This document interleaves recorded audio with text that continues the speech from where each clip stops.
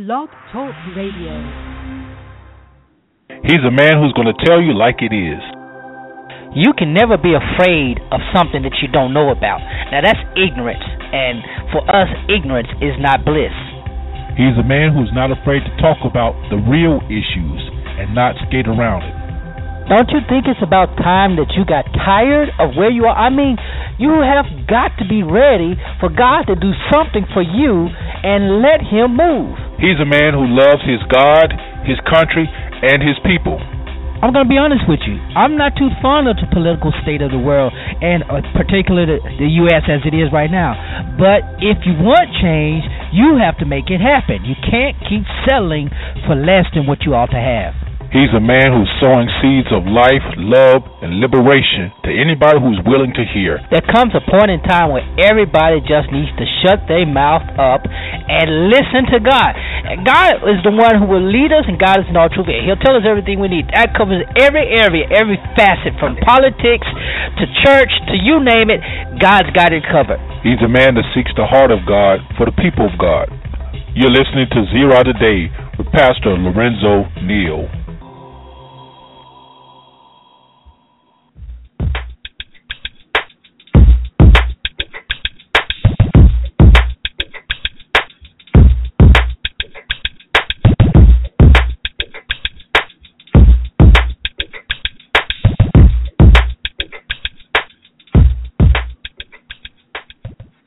Good morning, and welcome to Zero Today.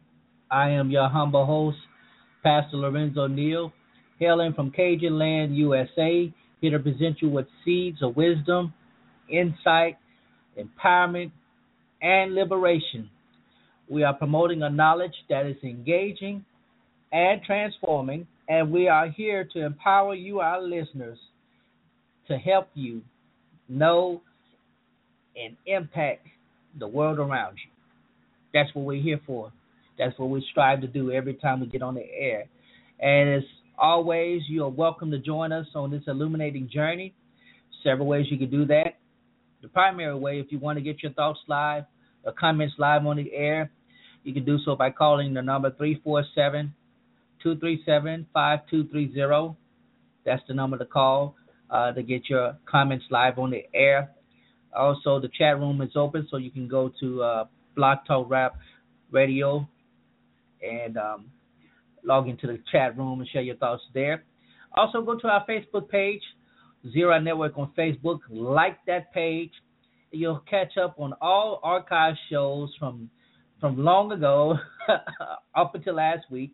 However long we've been doing it, you'll be able to catch up there. And you can also share your thoughts, comments on there. And you can even leave us suggestions on shows that you think, or topics that you think might be interesting for the audience of Zero Radio today. We appreciate it. Follow us on Twitter. The show handle is Zero Radio, at Zero Radio. That's the show handle. My personal handle is at Prophesy. Follow us on, where else are we on? So much stuff, man, I tell you. Go visit my webpage, LorenzoTneal.com. That's our webpage. You can find interesting articles, things of that nature. Of course, show archive shows, things of that nature. A lot of stuff going on. Hold on, I'm trying to get my screen up, and it's going crazy this morning. But that's how it is sometimes. Technology. It is Holy Week, and we are excited about that.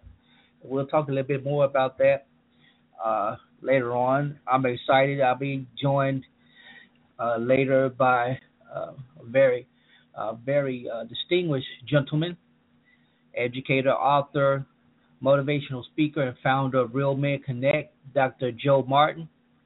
He'll be joining us, and we'll be talking about helping good men become great men and things of that nature. We'll talk about discipleship and mentoring with him. And, of course, this being Holy Week, we cannot go on without talking about why we, as Christian believers, celebrate what we celebrate this week.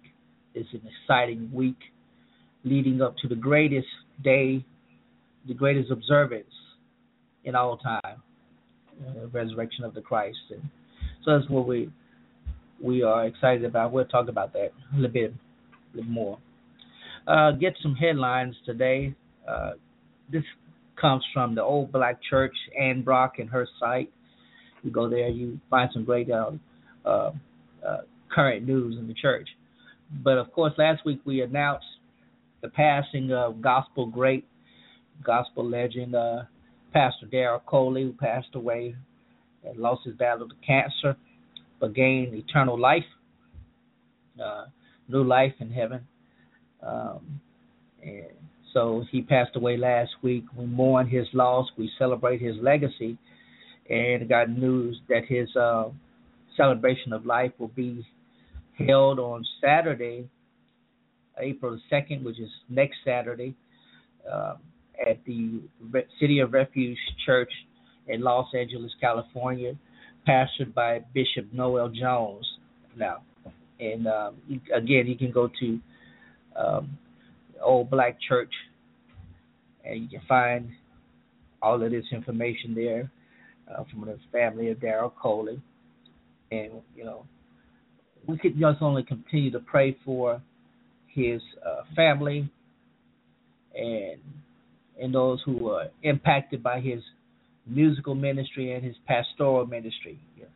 Very few people knew that he was a pastor also. And he, like many others, like James Cleveland,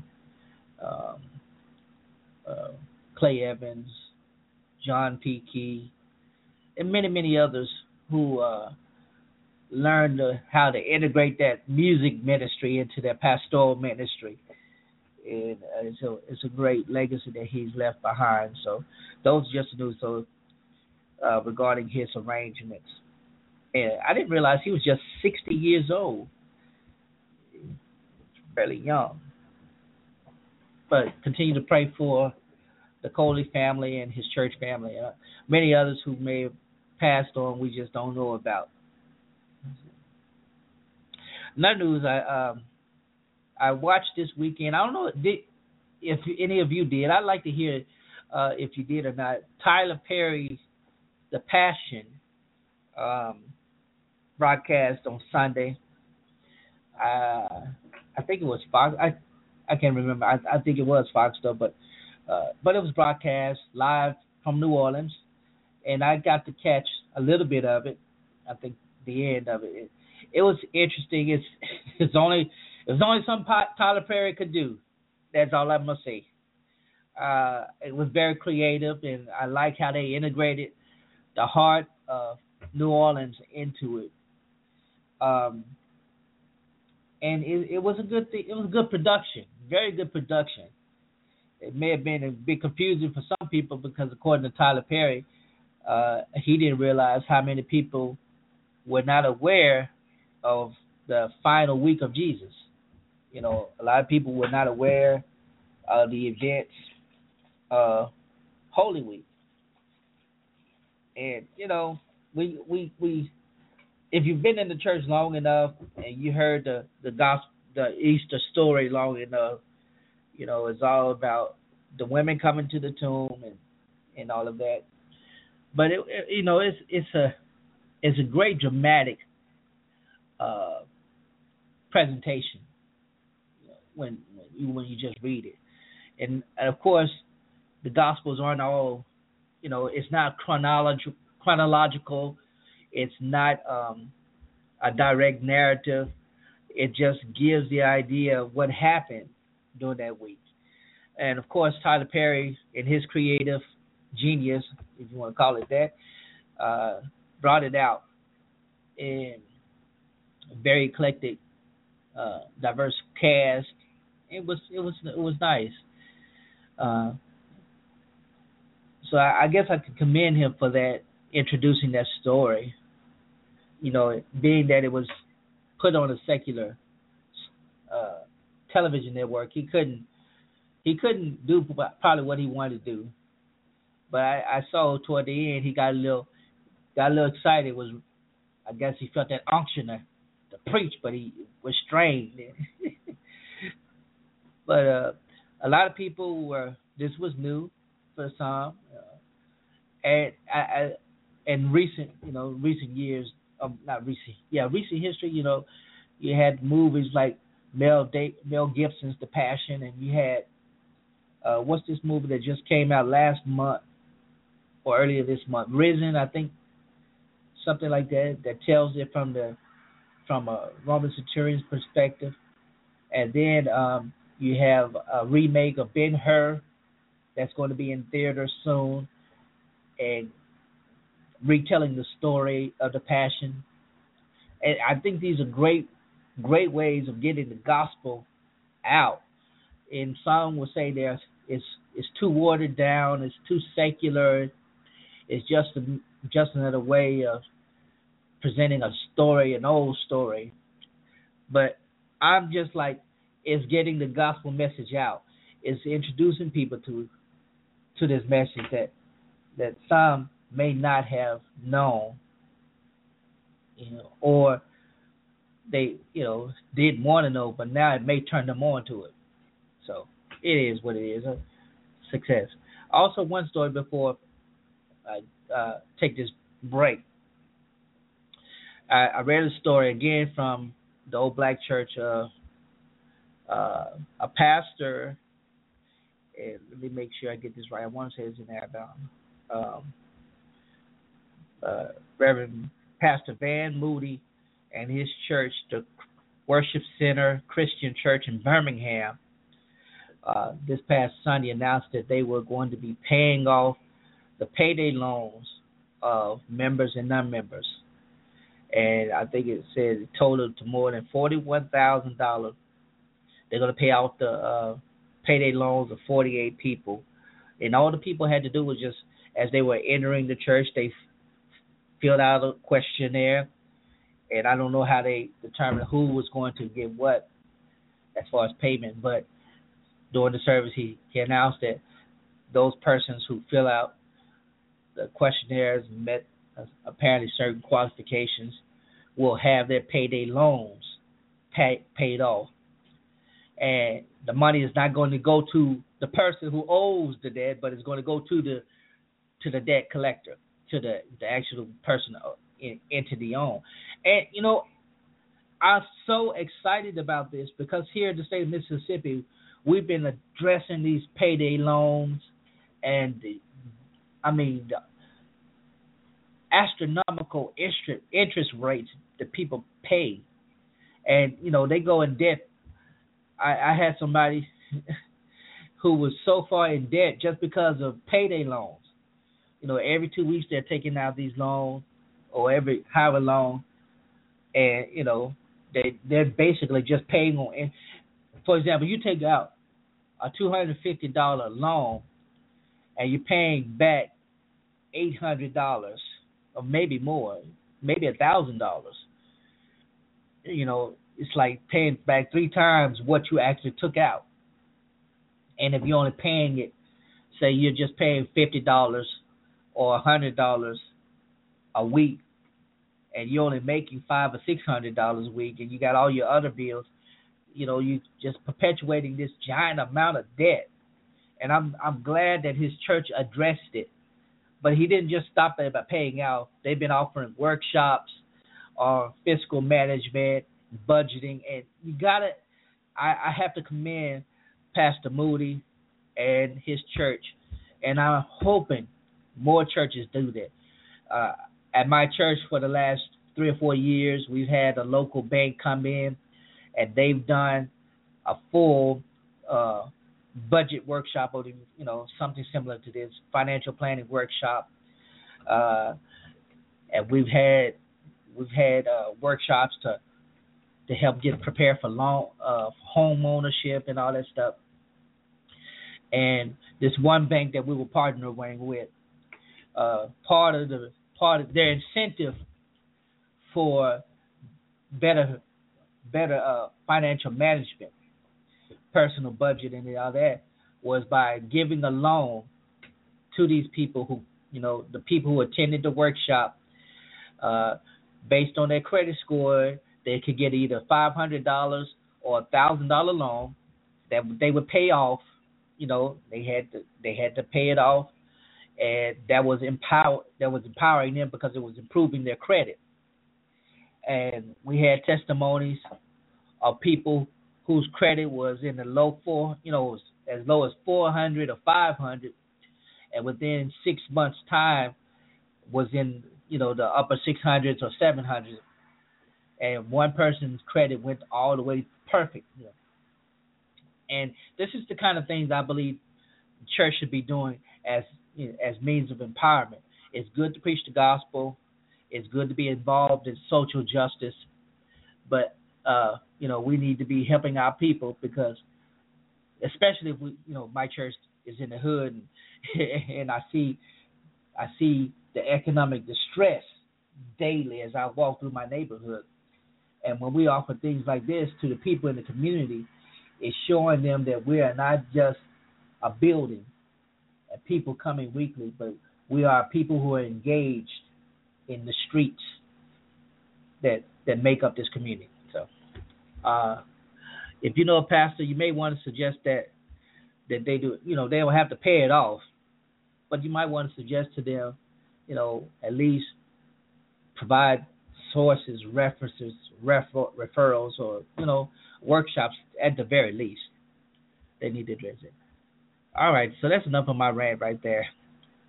We're going to take a quick break, and when we come back from the break, we'll be joined by Dr. Joe Martin, who is, like I say, he's an author, speaker, educational consultant,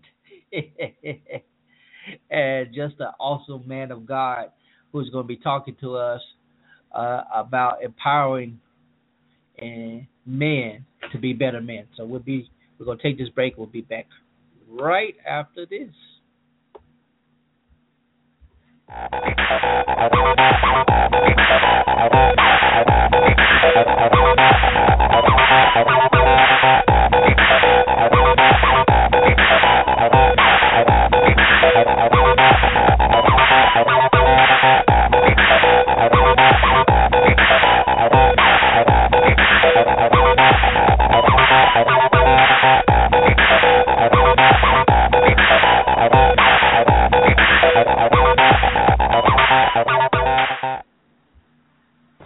At Farmers, we make you smarter about insurance, because what you don't know can hurt you. What if you didn't know that posting your travel plans online may attract burglars? Off to Hawaii. What if you didn't know that as the price of gold rises, so should the coverage on your jewelry? What if you didn't know that kitty litter can help you out of a slippery situation? The more you know, the better you can plan for what's ahead. Talk to Farmers and get smarter about your insurance. We are Farmers. Bum, ba-dum, bum, bum, bum, bum. At the University of Arkansas at Pine Bluff, I'm part of a place where I'm always challenged to do more. I am a part of a place where I can be involved. I'm a part of a place where everything is possible. I'm part of a place where champions are made. At the University of Arkansas at Pine Bluff, you can get an affordable education with competitive degree offerings, diverse student population, and stellar faculty. Become part of a place where you can get everything you need to succeed. Become a part of the pride at the University of Arkansas at Pine Bluff. Who loves social networking as much as you? Identity thieves. They can find your personal information and do some serious damage, like your birthday or your mother's maiden name. You need a new friend, LifeLock. We scour billions of data points every day. And if we discover that any of your personal information is misused, LifeLock is there. Call us at 1-800-LifeLock or go to lifelock.com today. If you're like me, you have probably had problems, like a speeding ticket or something like that. And maybe you couldn't get a lawyer for your child or relative that got in legal trouble. I found a way to help me and others get the best legal help they could get without hiring a lawyer. And that's through Legal Shield. Legal Shield is like having your personal lawyer riding with you shotgun every day, all day. And you don't have to worry about all the big hefty bills associated with hiring out a law firm, because you can have Legal Shield and they will help you in every means. What does Legal Shield do? Legal Shield helps you develop legal documents, legal defense, all kinds of things that you can imagine. Developing a will for your, partnering with others for filing suit if you're getting sued, all kinds of things. It provides consulting. It helps you review documents. It does all the work for you. They have trained lawyers, trained people who can do all of this for you. And all you have to do is pay a membership fee as low as $9.99 a month. $9, $10 a month, and you get full services of legal service, full legal services. And you know what? You don't have to worry about pricing. Like I said, it's pretty inexpensive. But imagine if you had a law firm with you. I'm not just talking about this little stuff. I'm talking about you have access to over 40 provider law firms, over 1,100 lawyers, and more than 20 years of legal experience with this company. I support it. I'm a part of it, and I think you should be. And you know what? I'm going to help you get it. You can go to LegalShield.com, find out all you want to. You can even locate an associate in your area. Or you don't have access to a computer, that's fine. Just call 1-800-654-7757 and talk with somebody that can help you find a plan that's right for you and your family. I tell you, ever since I've been a part of Legal Shield, my worries have all but gone away. So give it a shot. Go to LegalShield.com and sign up today, and I guarantee you will not be disappointed.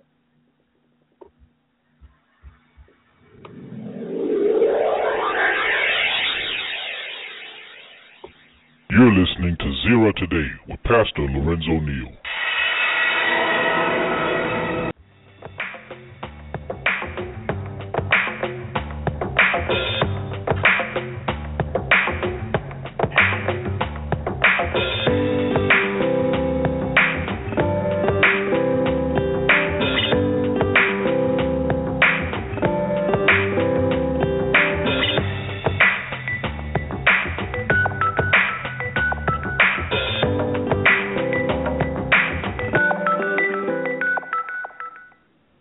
Welcome back to Zero Today. Again, I'm your humble host, Pastor Lorenzo Neal, and we are in Holy Week. And what better way to get into Holy Week than talking about discipleship? And I'm honored to have a distinguished gentleman as my guest today, who is all about discipleship and mentoring, and that is none other than Dr. Joe Martin. Dr. Martin, you there? Yes, I am. How you doing, Pastor Neal? I'm well. And again, I'm very honored that you accepted the invitation to be on the show. And thank you for inviting me. I appreciate it. I get a lot of people trying to get on the show, and I decline a lot. And I came across you. I can't remember exactly how I did, but I came across you, and I was like, this guy seems interesting. I looked on your webpage. I'm like, yeah, I got to get him on the show, because your story, what you do and what you have been doing is it's amazing to me. So again, welcome to the show. Can you tell my listeners a little bit about yourself, who you are, and your background? Okay, I'll give them the short version, Pastor Neal. I'm originally from Florida. I live in Chattanooga, Tennessee now. I grew up in the projects in Liberty City in Miami. I don't know if your listeners are familiar with Liberty City, but we had some very bad racial Oh, you know about it. So we had some bad racial riots back in the early 80s when I was a kid. And also, we're the reason why they put explicit lyrics on rap music now, because we had a group called 2 Live Crew who came out back in the day that sued the government for trying to ban them and censor their music. And so, and also the kids know about Liberty City because they built a game around it called Grand Theft Auto. And so everybody that's heard of that notorious game, please don't buy that for your children. Grand Theft Auto has a theme when they do a city called Liberty City, in which they based it on our city. But I grew up, I'm the son of a teenage mother. My mom was 16 years old. Dad not in the household. He left when I was only 2 years old. And we grew up in abject poverty, as you can imagine. And before I reached the age of 16, I had buried 6 of my friends, had at least a dozen friends who were incarcerated. I've been abused myself by the only male that stepped into my life to try to help me. He ended up hurting me. And my mom was also an abusive alcoholic as well. Because of her own battles and her own demons, my mom pretty much checked out when I was about 10 years old, so my sister and I had to take care of each other. And so that's the short of it. You can imagine all the other stuff that was around my neighborhood, the drugs, the violence, gang violence, you name it, I've experienced it, to the point that it pretty much desensitized me to the violence and all the negativity that I saw. But in spite of that, and I'm giving you the short version, that I was able to get past that environment and be the first person in my family to graduate from high school. Even though I barely graduated from high school, I graduated with a 2.2 GPA. But I went on to college, barely got into a community college, graduated early at the age of 20 with my bachelor's degree at the top of my university class from the University of West Florida. And I was voted Student of the Year out of 10,000 students on my campus, and I was the only student of color, African-American male, in all of my classes. So you can imagine that. And even though I barely passed history in high school, I made history in the state of Florida by becoming the youngest professor ever hired to teach in the state of Florida at the age of 24. Wow. In addition to that, I bought my first home before I graduated from college, bought my mom a house after I graduated from college and moved her out of the project, so we haven't had to live in a project since, praise God. My sister went on to become a doctor. As a matter of fact, she's visiting today, so I'm excited about seeing her. She lives in Orlando, Florida. I'm now in Tennessee, like I said. Also, I went on to write several books, had my own television show. I have my own radio show. Trying to think of all the other stuff I could mention. I've traveled all over the country. I speak and lecture on about, I would say about at least 50 school districts a year. I've probably been to over 750 school districts, motivating, inspiring kids. I worked for the Florida Governor's Office as a communications director. You name it. I had my PhD before I was 30. So you get the gist of it. This kid who overcame the projects of Miami and this teenage mother and this horrible background in order to do what I'm doing today, which is impacting a lot of people all over the world, all over the country. So that's kind of the short end of the story. That is an amazing story. It's an amazing testimony. You know, just the fact that, and I read your testimony, but just hearing it from you is just phenomenal. What empowered you? How did you get empowered from going to an underperforming student in an urban inner city environment where there was little hope and little opportunity? What empowered you? What pushed you to succeed? You know, I get asked that question a lot, Pastor Neil, and and if you've been to my website, you've been to RealMenConnect.com, and you know that there's more to the story than even what I'm sharing with you right now. There's segments of my life, and usually people focus on that part. How did you overcome that environment, abject poverty in an urban city, that kind of thing? And what I tell them, I just tell them the truth, Pastor Neil. It was, we know by the grace of God, but it was by the skin of my teeth. I didn't do it very well, let's put it that way. I was suicidal by the time I was 16 years old. I will say probably I thought about suicide from 12 to 16, got really serious about it around the age of 16. So I didn't do it flying colors. It's not this perfect story of how I just overcame my environment. But I had an encounter. God had an encounter with me when I was 16 years old. Even though my mom raised us in the church, we just went to church, but I didn't go because I wanted to build a relationship with Christ. I just went because she told me we couldn't go outside and play if we didn't go to church. And so she would send us even if she didn't go. And so I believed in God, but I couldn't understand God because I couldn't understand how a God could be so good as they preached in church if my life was so bad. And so at 16, I thought about taking my life, and God spoke to me. Well, at least an angel spoke to me and told me not to do it, but he didn't give me any answers.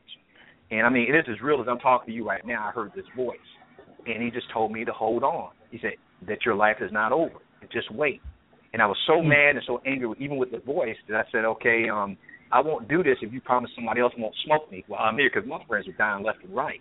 And I just thought I was going to be next. My aspiration when I was growing up as a kid wasn't to be a doctor, lawyer, entertainer, rapper, athlete. It was just to be alive by the time I was 18.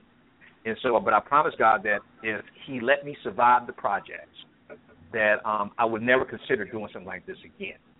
And just don't let somebody kill me, and let me make it to my 18th birthday. That was a magical age. I don't know why I picked 18, but I felt that most kids weren't going to make it to 18 in my neighborhood. So if I did, that's a miracle.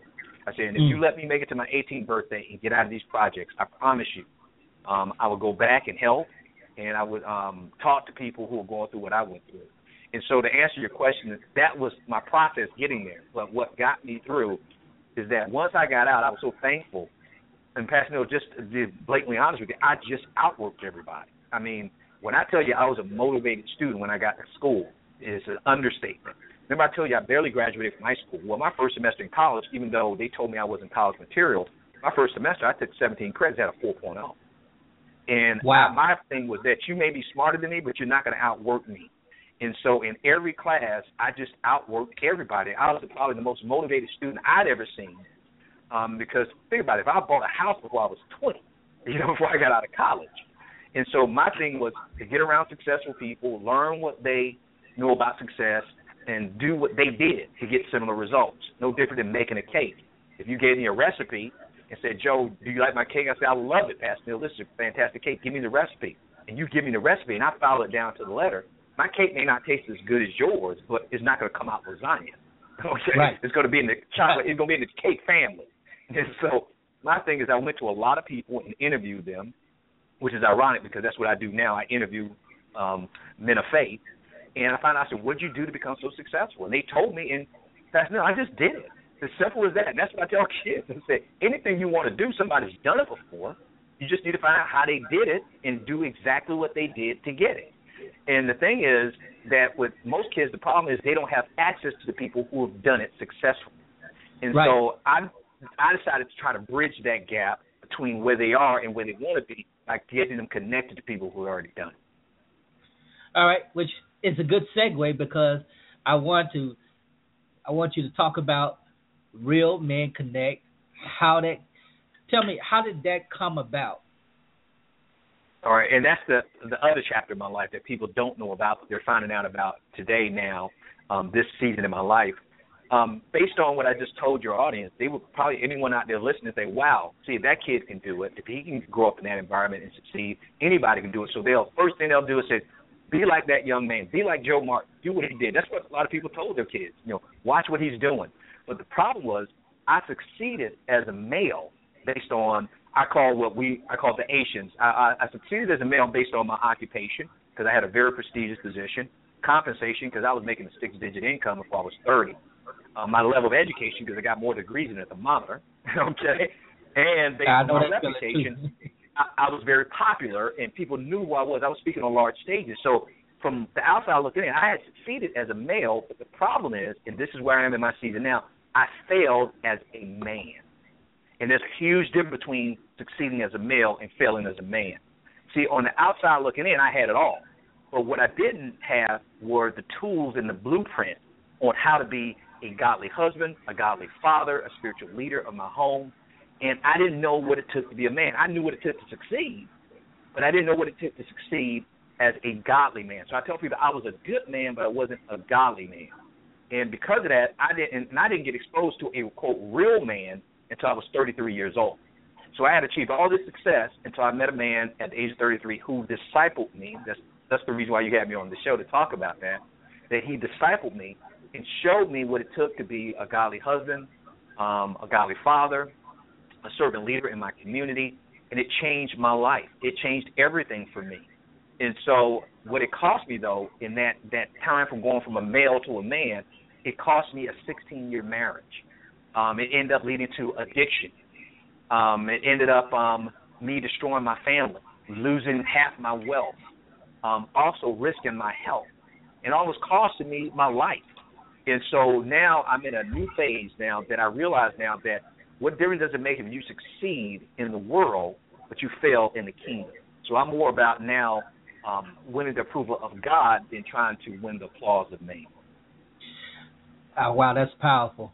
Now this is, you talk about meeting this man at the age of 33 who discipled you. Mm-hmm.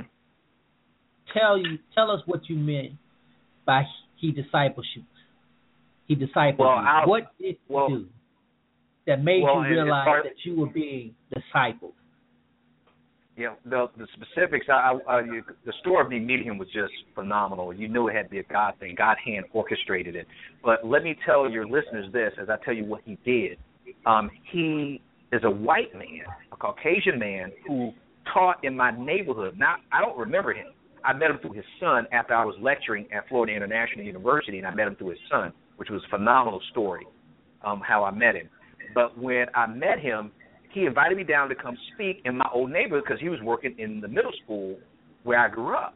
And the middle school, it wasn't the middle school that I attended because Liberty City is very big. We had 5 high schools and 2 malls. I didn't meet a white child until I was 12. Okay, that's how big Liberty City is. So, but they bused me to a middle school, but he taught at the middle school I should have gone to. And he had been teaching, Howard had been teaching there for about 22 years, and he had gone to 28 funerals, Pastor Neil, 28 funerals in 22 years. Wow. Middle school. We're not talking high school or college. We're talking middle school. You're talking about, 12-year-old to 14?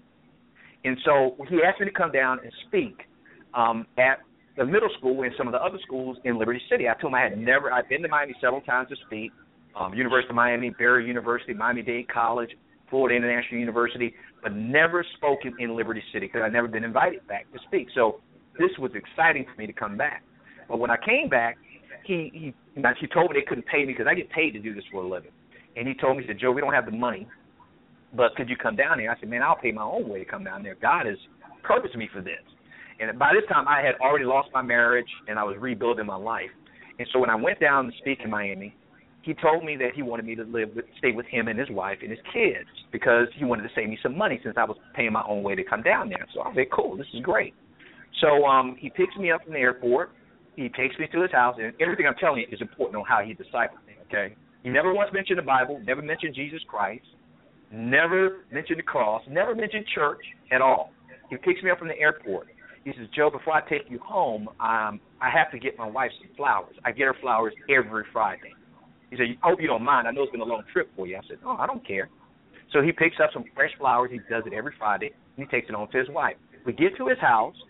Now, I met him through his son. I didn't realize that he had 7 more children. He has 8 children. Wow. And he's the sole breadwinner. He's a teacher, a school teacher, so you know he doesn't get paid a lot of money. And his wife is a stay-at-home mom, and she takes care of the kids, all 8 of them, okay? And so I get there to his house. They're all waiting for me at the door. And, I mean, they're lined up like staircases from the wife to all the kids. And I'm thinking they're lined up to meet me because they're excited about seeing me. But no, Pastor Neil, they were excited about seeing Howard coming back home from work. So they all gravitate towards him. They're hugging him, taking his bag and everything else, grabbing his jacket and all this other stuff. It's like they forgot about me. And they said, oh, yeah, this is Joe Martin. He said, Joe's going to be staying with us. He's going to be a guest in our home. And then they greet me. He has 5 boys, 3 girls, and his wife. And they all greet me, make me feel home. They bring me to the house. And then I was there for 5 days, and this is how he discipled me. First of all, what he did is he led by example. He showed me. He didn't tell me what a man was. He showed me what a man was. That they had dinner together, all 10 of them, okay? And he had me lead the prayer and say the grace at the table. And every night I was there, he would have one of the kids say the grace at the table. When it was time to put the kids to bed, I think he had 5 sons and 3 daughters. And he would put his younger daughters to bed. He said, Joe, I want you to come with me as I pray with my daughters to put them to bed. I said, okay. So I go with him and pray with his daughters. Then he would go to his sons. And his sons, he had one son in college who I met and one older than him who was in college who was still there, living there as well. Had me go with them and pray with them. Then they would have family devotionals during the week, and he would have all the family members participate, and he had me participate in the family devotion. At the end of every night, he would have a nightcap with his wife where they would drink coffee or tea or whatever, and he would let me be part of it. He said, don't just sit in and talk with us. And he would talk to his wife about her day, what challenges she faced with the kids and that kind of thing. And he would also, when he would spend time with his daughter, he would quote, date his daughters. And he would let me go on the date with me. Joe, normally it's just me and my daughter, but I want you to hang out with us and see what we do when I take my daughters out on a date. So you kind of get this picture that this man was showing me how to be a man. And when he took me back, now I didn't even mention all the schools I went to and what I saw him do on his job, that kind of thing, which was amazing. I saw what a servant leader looks like at work. But when he took me back to the airport, he gave me a bag full of CDs, DVDs, books on being a father, how to talk to your kids about sex, how to communicate better with your wife. Some of the books, Miles Monroe book on finding your purpose, Tony Evans books on no excuses. He's giving me all these resources that I love, and I'm in tears by now, Pastor Neil. And I'm saying to him, I said, Howard, I said, this is amazing. I said, I can't thank you enough for what you've done. I said, man, you don't understand. I said, I've asked God to have a Paul in my life, and I never had one before. I said, now, I know you have 8 children, but if you don't mind, would you adopt just one more? And he broke down crying, and he told me, yes, Joe, I'll do it. That was 14 years ago. And he's been fathering me, spiritually, being my spiritual father over the past 14 years. And now, guess what? I'm remarried again. I date my daughter. I lead my family in devotions. I have quiet time with my son. That I have a date day with my wife every Friday. That I share my quiet time with my wife on a daily basis after I get out of my quiet time. All this stuff I learned, Pastor Neil, was from Howard. And so when you ask questions, how do you decide me? By showing me, not telling me, not commanding me to do it, not beating me over the head. Just, Joe, watch what I do. Be you, but do me. That's powerful because, that's antithetical to what the churches teach. Most churches teach about discipleship. Discipleship is not about modeling Christ. For some people, it's about, for some people, it's about aligning yourself with a particular idea from someone, and you just do what they say. And so hearing that is refreshing. And I was wondering, was it a bit uncomfortable for you as you were experiencing that discipleship? Well, it wasn't uncomfortable from the standpoint that it was freaking me out or anything. It was just something I wasn't exposed to and not familiar with. It's no different than when I went off to the University of West Florida as an undergrad, and I found out I was the only black male in all of my classes. I wasn't intimidated. I was just uncomfortable just for a moment and say, okay, now this is different. Okay, now you must adapt. So when I got there, I didn't understand what was going on and why he was doing everything. So, of course, during this time of discipleship, while he's modeling what manhood is in front of me, when we're in the car, he has a truck, so he would take me to different places. And when we're in the car, I was like a little child. I was asking him a million questions. Why did you do that? Why when you guys do that, you do this? Why do y'all meet at that time every day? What's the best way to do this? That's why I think he gave me all those resources at the end of the trip, because I didn't ask him for it. But I had so many questions. He thought, wow, Joe really doesn't know a lot of this stuff. And so I humbled myself enough to ask him questions. But no, I wasn't. It didn't make me uncomfortable. It was just unusual, which is sad, because you would think by the time I'm 33 years old, I would have had a clue by now, of what a man would look like. But I didn't. So let's get back to this Real Men Connect. You say your mantra is that you're a male by birth, but you become a man by choice, or something to that, right? Yes, that's absolutely right. So, how does that process? I mean, is it similar when you get these men together? What's that like? What's the process like? How does it work? I know you do it online and maybe for some people, but how does the process? How does Real Men Connect work? Well, and Real Men Connect pretty much is a multimedia men's movement that I started. I started about a year ago, and when I say multimedia, because we were on different channels as far as different mediums. We have a blog, which you found out about me through the blog, realmenconnect.com.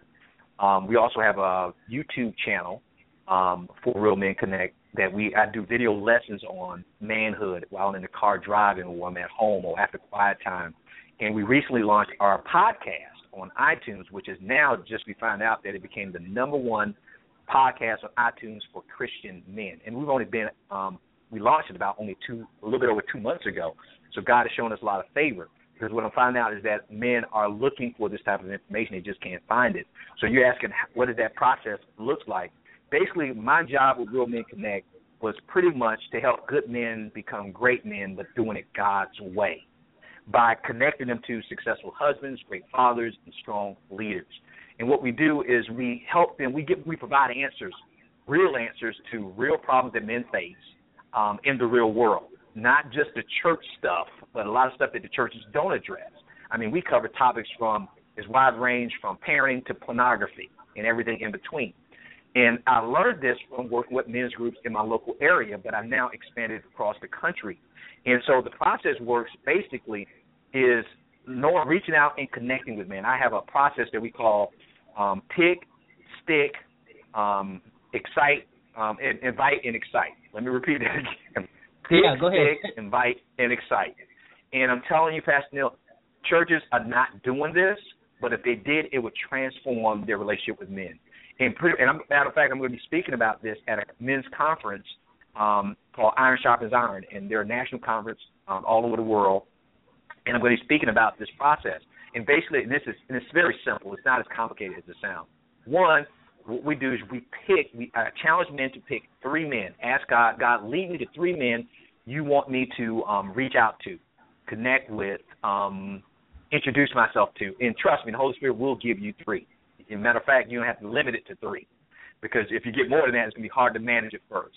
You pick 3 men that God is leading you to.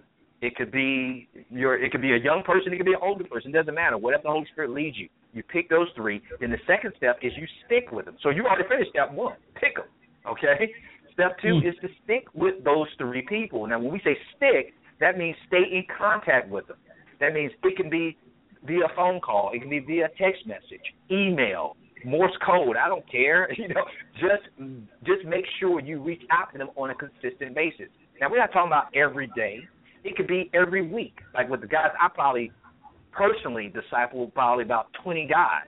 And you say, that's a lot, Joe. Well, it's not that complicated if I connect with them via email, group text messages, via social media. There's a lot of different mechanisms we can use to stay in contact and stick with the men we're reaching out to.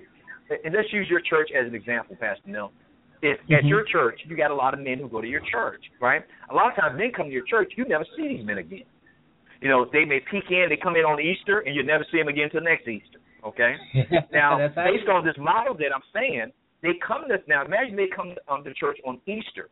You get their name and email address. Now, you don't have the church contact them. You have one guy says, I want to keep in contact with that guy. Now, he doesn't invite them back to church. He doesn't do that. He just stick with them. He sends them, hey, man, I'm praying for you. Man, you came across my mind. I thought about you. Hey, I want to send you something on your email. Check your email. I came across this article I think you'll like. Hey, I want to send you a gift. I got this book that I picked up. I thought you'll benefit from it. Now, he's never stepped back a foot back in church, but you're sticking to him because you're building a relationship with him. Now, here's the third step. So now you understand what pick him, stick him, and then you're going to invite him, not to church, okay? What you do is you invite him into your life like Howard did me. Howard didn't invite me to a church. But guess what? That weekend, I went to his church. Why was I so comfortable going to his church? Because he built a relationship with me before he invited me to church. So you invite him into your life. You invite yourself into his life. How do you do that? Hey, man, we're going to be watching March Madness at my house. Man, won't you come over, Pastor Neil, and check it out? Man, hey, Pastor Neil, what are you doing this weekend? Man, I'm going to be raking leaves in my yard. Hey, you need some help? I can bring 2 of my friends. We can come over and help you rake those leaves. You see what I'm doing? I didn't invite you to church. I'm inviting myself into your life. I'm inviting you to my life. Hey, you told me your daughter has a basketball game. Hey, you don't mind if I brought me and my son to go watch? My son and I, we love basketball. Can we come there and watch your daughter play? What are you going to say? No. You know what I mean? You invite yourself into his life. Now, you do that in a lot of different ways. To invite them over for dinner. going with them to lunch. Like, I meet a lot of men for lunch at Panera Bread. I've never cooked a meal. We just go to Panera Bread and we eat. They've never even been to my church before. So I meet with them. So I pick them. I stick with them. I invite them. Now, here's the key part. After you build a relationship with them, what's going to happen just by moving the Holy Spirit, working on their heart, they're going to say to you, Pastor Neil, man, I got to tell you, your friendship has meant a lot to me, man. I tell you, I can't remember the last time I've gone this close to another dude before, and, man, I got to tell you, man, it just means a lot to me. It could be your birthday that I'm celebrating with you. And I just want to thank you for being such a good friend, man. I can't even begin to repay you for what you've been. Man, you prayed for me. Man, you supported my kids. Man, you've helped me around the house. Man, you give me great advice with my wife and everything. Man, I just wish there was a way I could repay you. And then this is when you open your mouth, Pastor Neil, and you tell them this. Well, I'm glad you appreciate that, Joe. But can I make a confession to you? Yeah, sure, Pastor Neil. What's the confession? Then when I met you over a year ago or 6 months ago or 2 months ago, yeah, I remember. Well, I got to tell you, I prayed about meeting you. I asked God to lead me to 3 men that I would like to build a relationship with, and Joe, you were one of them. And so I appreciate what you just told me, but I got to tell you, this was a setup because God told me I wanted to connect with you. And now you say that you're thankful that I blessed you. Well, I got to tell you, you blessed me too with our relationship. But if you really want to repay me, you don't have to pay me back in money. I'm going to ask you to do just one thing. And what's that, Pastor Neil? Do exactly what I did for you. Take 3, stick with them, invite yourself into their life, and then get them excited about doing it for 3 others. There you have it. Wow. And that model is exactly what Jesus did. That absolutely. Is what Jesus did. That Jesus invited himself into the lives of his 12 disciples. So where do you think I got it from? I got it from Jesus. That's the model Jesus used. But we're not following that model. We keep thinking they got to get baptized and saved right on day one. No, you have to earn the right to speak into their life, and Jesus did that with the people that he met. Man, you just blew my mind away with that. That model is what you say. It's missing in the church. And, even as a pastor, I try to develop a relationship with men in the church, but then I have to put up this barrier because, no, I can't connect with them. I have to stay in my prestigious place. Right. And then, it's hard for us. I've been in ministry since I was a 12-year-old kid. Mm-hmm. And, I was mentored and discipled by men who were in their 50s and 60s, and I was a teenager. So I grew up with this old soul. But once I got into my 20s and my 30s, and I'm like you, I was already successful. I'm supposed to be on the fast track to greater things, and I felt like I was being, missing out. But the Lord connected me with other men, but I wasn't discipled like you. I was just like, okay, I'm just gonna help you. You're where you're supposed to be. I'm just gonna help you, guide you along. Now, my question is, next question I guess is, did you place time limits on those relationships? Well, that's a great question, Pastor Neil, and I'm glad you brought it up because I forgot to mention it. No, you don't. And what I tell the men, because I've already taught this model to the men in my circle. In addition to doing a national multimedia men's ministry, I'm also in charge of a small group here. I say small group, we've had hundreds go through, but I will say consistently about maybe 10 to 12 guys. And I have a small accountability group that I meet with once a month. The other guys I meet with weekly, and the other ones the accountability group I meet once a month. So I'm always exposed to men. And so I've taught them this model. And what I tell them, I said, once you pick the 3, remember, God has led you to them. You pray, say, God, lead me to 3 men who you want me to pour into their lives.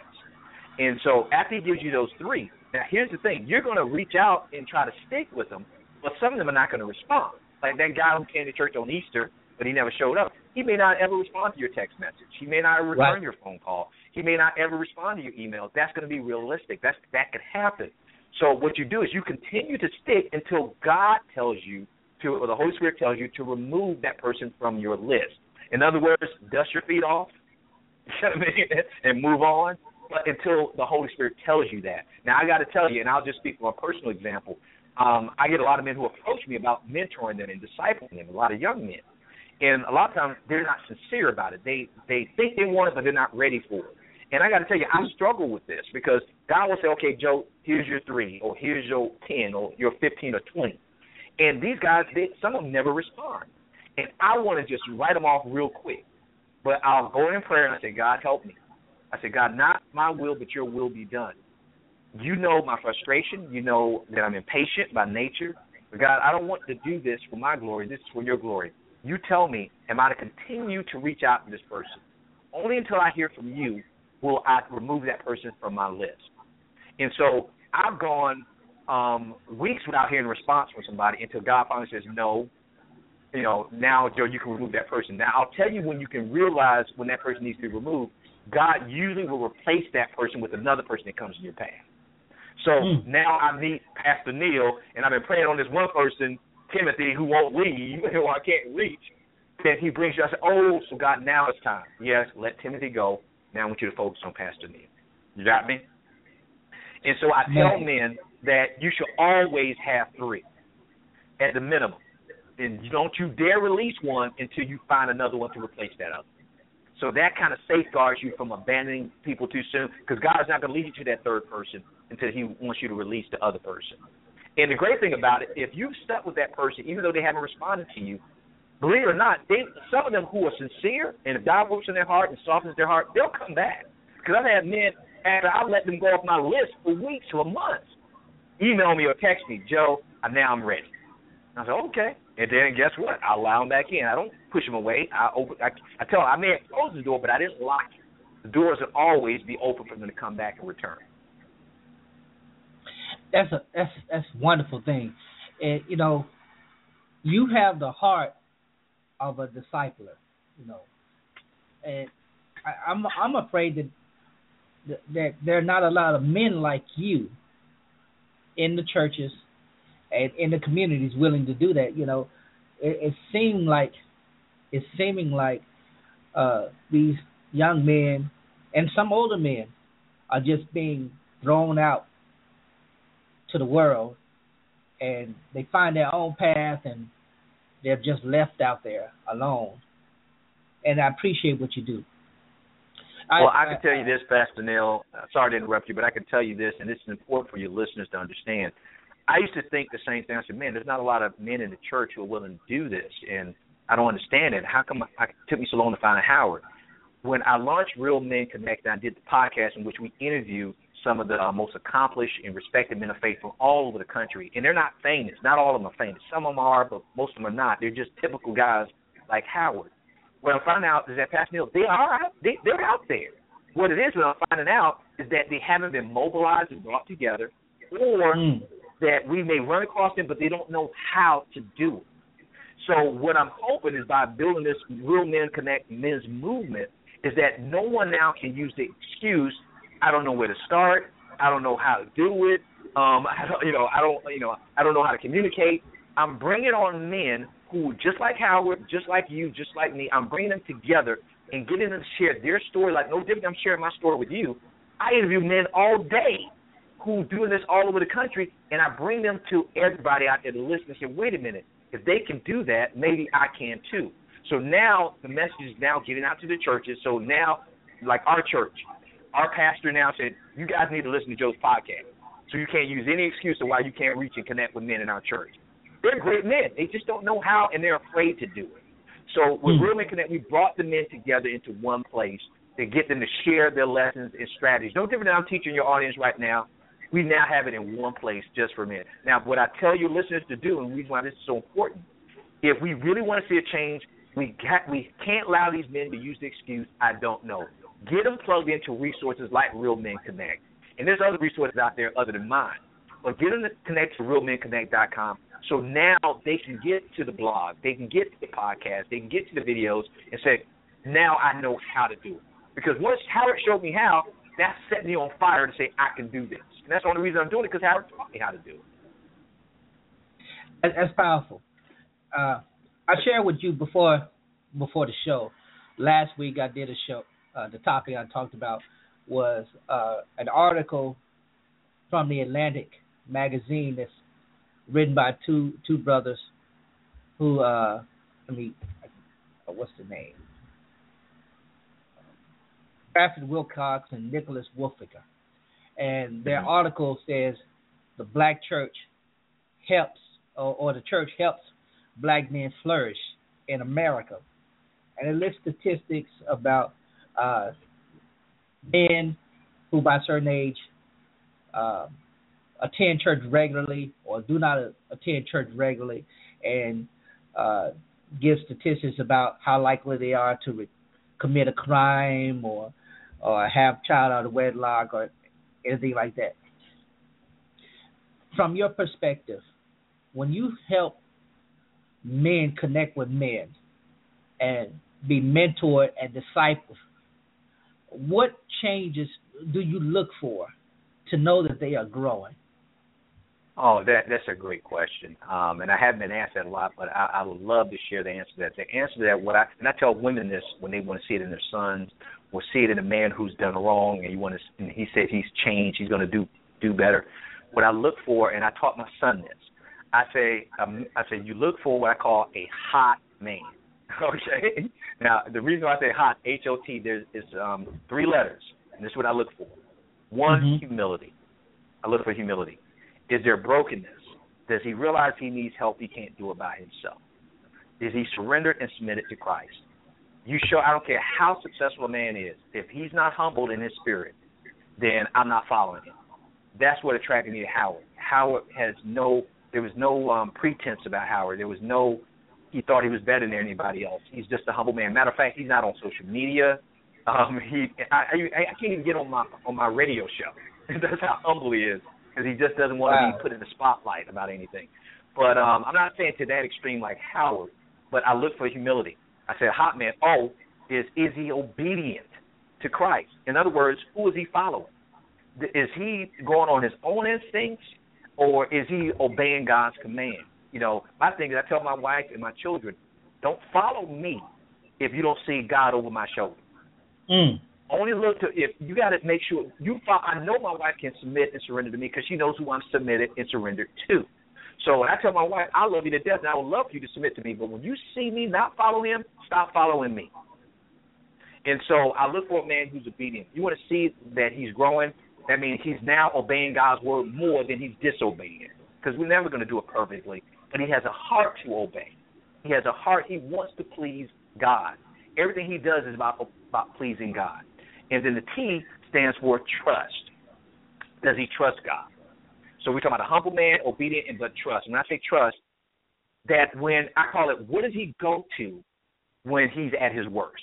I tell people, if you want to know what your God is, look at what you run to the most when you're feeling your worst.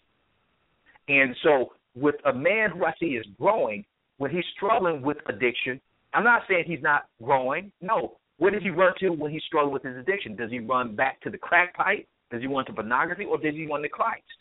See, I'm not looking for a perfect man. I'm looking for a broken man who knows his help comes from the Lord. So does he trust in God?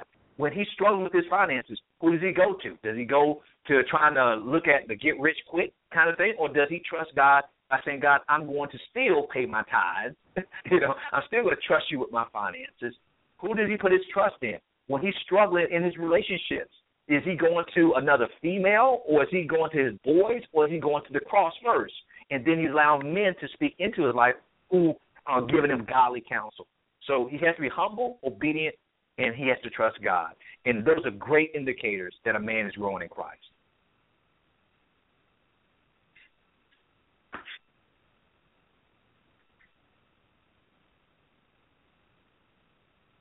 Pastor, are you there? Hello? Pastor Neil?